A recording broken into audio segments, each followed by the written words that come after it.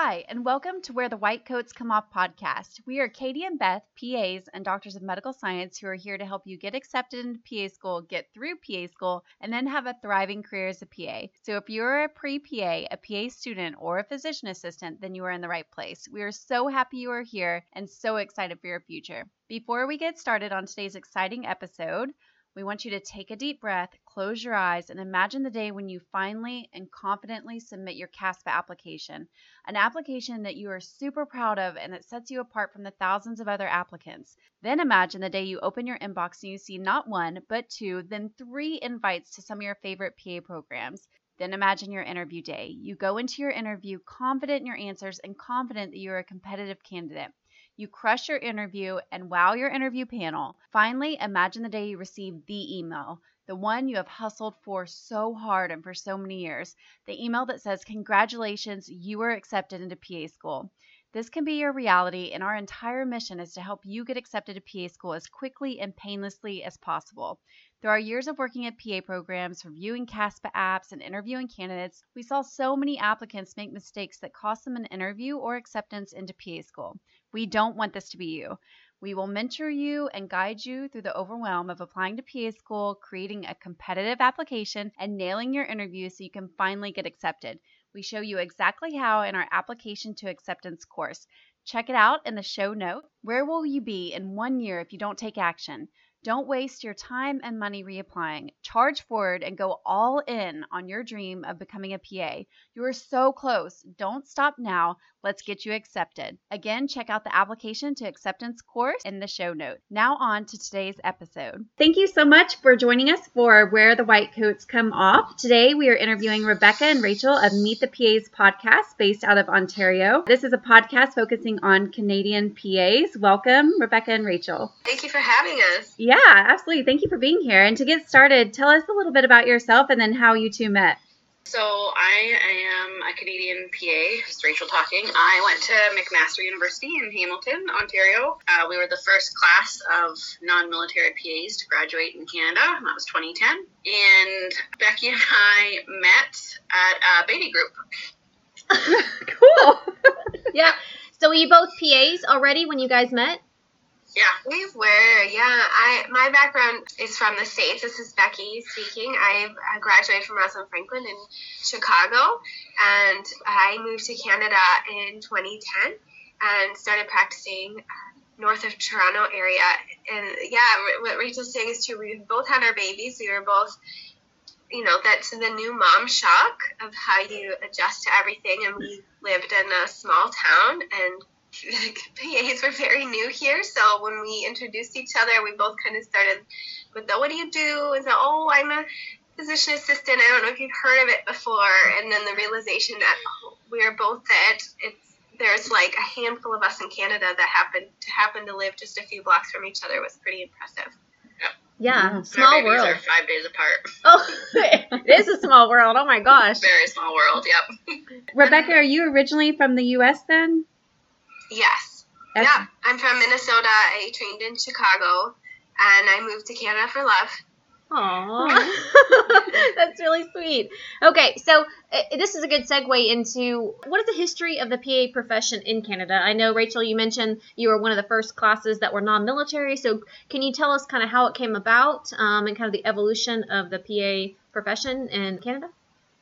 I'm probably going to do it a big disservice because I don't know a lot about the military history, so the military PAs are going to be upset if they hear this, but it started in the military just like it did in the U.S., and then around, I think, 2007, 2008, in Ontario and Manitoba's actually had clinical assistants for a long time, which was sort of like a PA role. And then in Ontario, they did a pilot project with international medical graduates as PAs.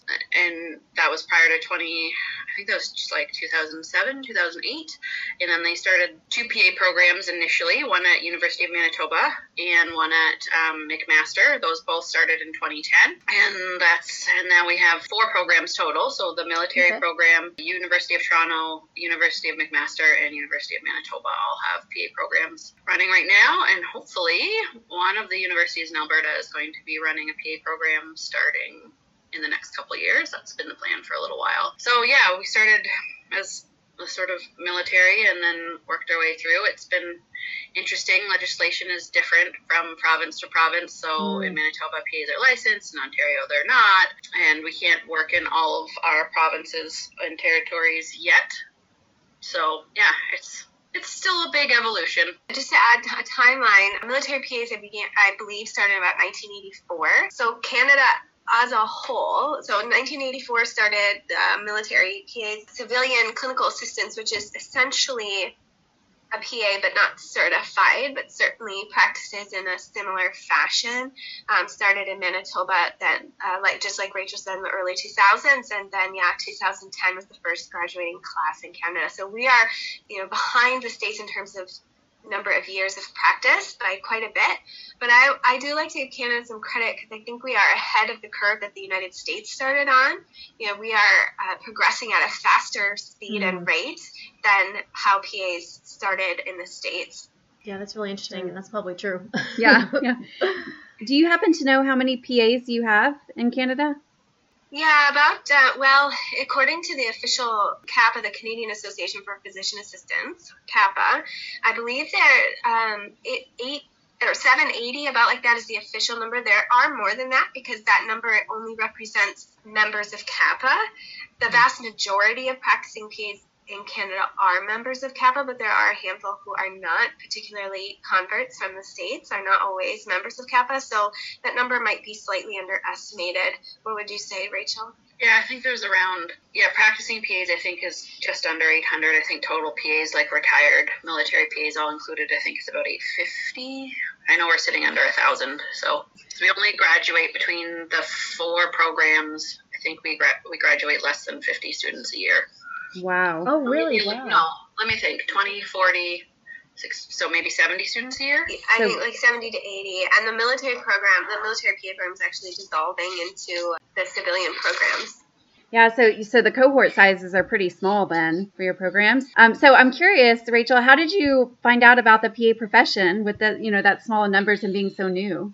Well, I took a year off after my undergrad, and I knew I wanted to do something in medicine, but I wasn't really sure what. I just needed a break after being in school for so long. And I knew about the PAs in the U.S., and I was like, that'd be perfect. That's what I want to do. But it wasn't sort of an option here, and my aunt actually worked at the University of Western in London, Ontario, and they run some of the military PAs through their program. And she messaged me and said, hey, Mac's starting a program. I know you're interested. And I was lucky enough to apply and get in. The timing was literally perfect. So, yeah, I was just luck, I guess. A lot of faith, Rach. That took a lot of faith into some embark on a challenging program in a new profession in this country. I mean, you really have to be a trailblazer when you are from the first graduating class. It was a little nerve-wracking when we weren't sure that we were going to get any jobs. Yeah. Like midway through our second year, we're like, there's nothing. Uh-oh. Yeah. When I moved here, the headline I read was PAs graduate to the unemployment line. That was a very savvy headline. That was courtesy of a very talented talented writer who was part of my class, who used to be a journalist. So that was a very that sort of moved the government a little bit faster, I think, than they wanted to move, which was good for us. Wow. Yeah, listen, we've heard similar things. Like we talked to some PAs that like they were the first class in England, and it was the same thing. No one really knew what to do or how to employ them. And then we talked to some PAs in Africa, and it's kind of like unless you go through the military program, it's hard to get jobs. So it's really interesting, and we just can't imagine. Like, I mean, if the infrastructure isn't there, of course we'll talk to you guys a little bit about how like your health insurance works. But if the infrastructure isn't there, it's like they don't know how or where to employ you. So it's really true what you said, Rebecca. You really do have to be a trailblazer. And so good on you guys for just, taking that and being like, hey, because you're the ones that are shaping this profession into what you want it to be. Like you mentioned, it's progressing faster than it has in the United States. And so that's you guys like pushing it forward, being like, we are qualified to do this. We are able to do this. Like we are skilled enough to do this. And in just 10 years, I mean, that's fantastic, at least for the civilian side. Just 10 years, I mean, you guys, where you are now, that's really, really fantastic. So they're so lucky to have trailblazers like you guys who are willing to take up the mantle, even though the job market is uncertain and people might not know exactly what you guys do. That's just fantastic because that's what this profession needs. we've had some really, really great PAs here, especially in Ontario. I mean, I'm sure there's great PAs in every province, but this is where I practice. So who have really, really pushed the PA agenda, both, and our organization too has really pushed the PA agenda with the government here. We've had some really strong leadership particularly in the last few years. It's been quite amazing. So what specialties do you both work in? And then did you find it difficult to find supervising physicians to hire you on because it was such a new profession? I work in Emerge, like a rural Emerge. We are a very small hospital. We have 7 Emerge beds and 10 inpatient beds, no surgical specialties, 1 vent. Wow. Sort of hospital. And I've actually been there since I graduated. So I was part of a Career Start grant. So the government paid my salary for the first couple of years. And so I was lucky that one of the physicians of the physician group I work with was super pro PAs and sort of did the application and pushed for it. So I was really lucky. And now that everybody's familiar with PAs, it's worked out really well. And I'm part of the community there, so I like it a lot. But yeah, it was nerve-wracking. We were lucky that news article really pushed the government to sort of start that. They had said that they were going to do the new grad funding, but they were really slow on the uptake, so that really pushed them, and that made it a lot easier for us to sort of break into the market. Now, actually, there's an excess of jobs compared to PAs, which Excellent. is awesome. Yeah. We are in high demand now. Yeah. Yay. Yeah. I started out, when I moved to Canada, I started out in oncology. And then I did both inpatient and outpatient oncology care, both solid tumors and hematologic malignancies. And as my career progressed there, I started to really focus on more end-stage disease entities, and I really enjoyed that. So I ended up switching to palliative care position. And I did that for a number of years as well. And then after my second child, I needed a bit of a break from practice because I really just wanted to be home for a little bit. So I spent a couple years at home, during which time I started the podcast with Rachel, Meet the PAs. We also started, so far, the only prep course for the national exam here called PA Helpers. And I also started a medical writing business as well. But I was able to kind of be with the kids while doing all that, so it allowed me to be home for a little bit. Then I got into the teaching side of things, and I began as an adjunct at McMaster University, which is the university that Rachel graduated from. And that really sparked my interest. I really enjoyed spending time with those students. So I stayed there for about 3 years. And I am now, about a year ago, I changed to the Manitoba PA program. I'm now full-time faculty there. Excellent. We have something similar. We were, in full-time clinical practice for a while, and then we eventually got to the PA education side of things, and we loved it too. We love the students and everything. Sounds like you're a true trailblazer. Now you've got this podcast, and now you've got this board prep, and so you guys are really, really helping. I think the students behind you, because it took a while for us to get to be a master's program, and so it took a while for us to even get our boards here in this country. When it first started, it wasn't anything like it is now. So it just sounds like you guys are really pushing things forward. That's great. Yeah, we had the U.S. to model off of too, right? So it's helpful to be like, yes, this is how they do it in other places. It's not. Yeah. We don't need to reinvent the whole wheel. Yeah, I like that. Take what works, and then the things that don't work, make it better. And that's just so true. So a little bit, I know you said that in some provinces you're certified and some you're not. So are you able to move from place to place in Canada? How does that work? Here in the United States, we have to get a different state license, but we are eligible for it. How's that work up there? Yeah, you're eligible. Really, Manitoba's the only province with a licensing program. So if you move to Manitoba right now, then you need to be licensed. Otherwise, our certification exam is national, so it goes from province to province. But I think Alberta may have a licensing. Yes, it just started. April 1st. It started of 2021. Oh, wow. So, April 1st, yeah. Mm-hmm. Yeah, so you can apply for those licenses if you move from province to province. You have to. Yes. Yeah. Okay. It's a requirement. Yeah. But there really isn't an issue going from province to province in terms of licensing. I don't really think that's an issue. If you've taken your exam, you're up to date. You haven't had any, grievances against you. You're fine. You just have to go through the motions. Yeah. We are currently allowed to practice in Ontario, Manitoba, New Brunswick, and Alberta. I think, and Nova Rachel Scotia. in Nova Scotia. Well, there's a pilot project in Nova Scotia. It's a pilot project, yes. And then coming up next is anticipated to be British Columbia.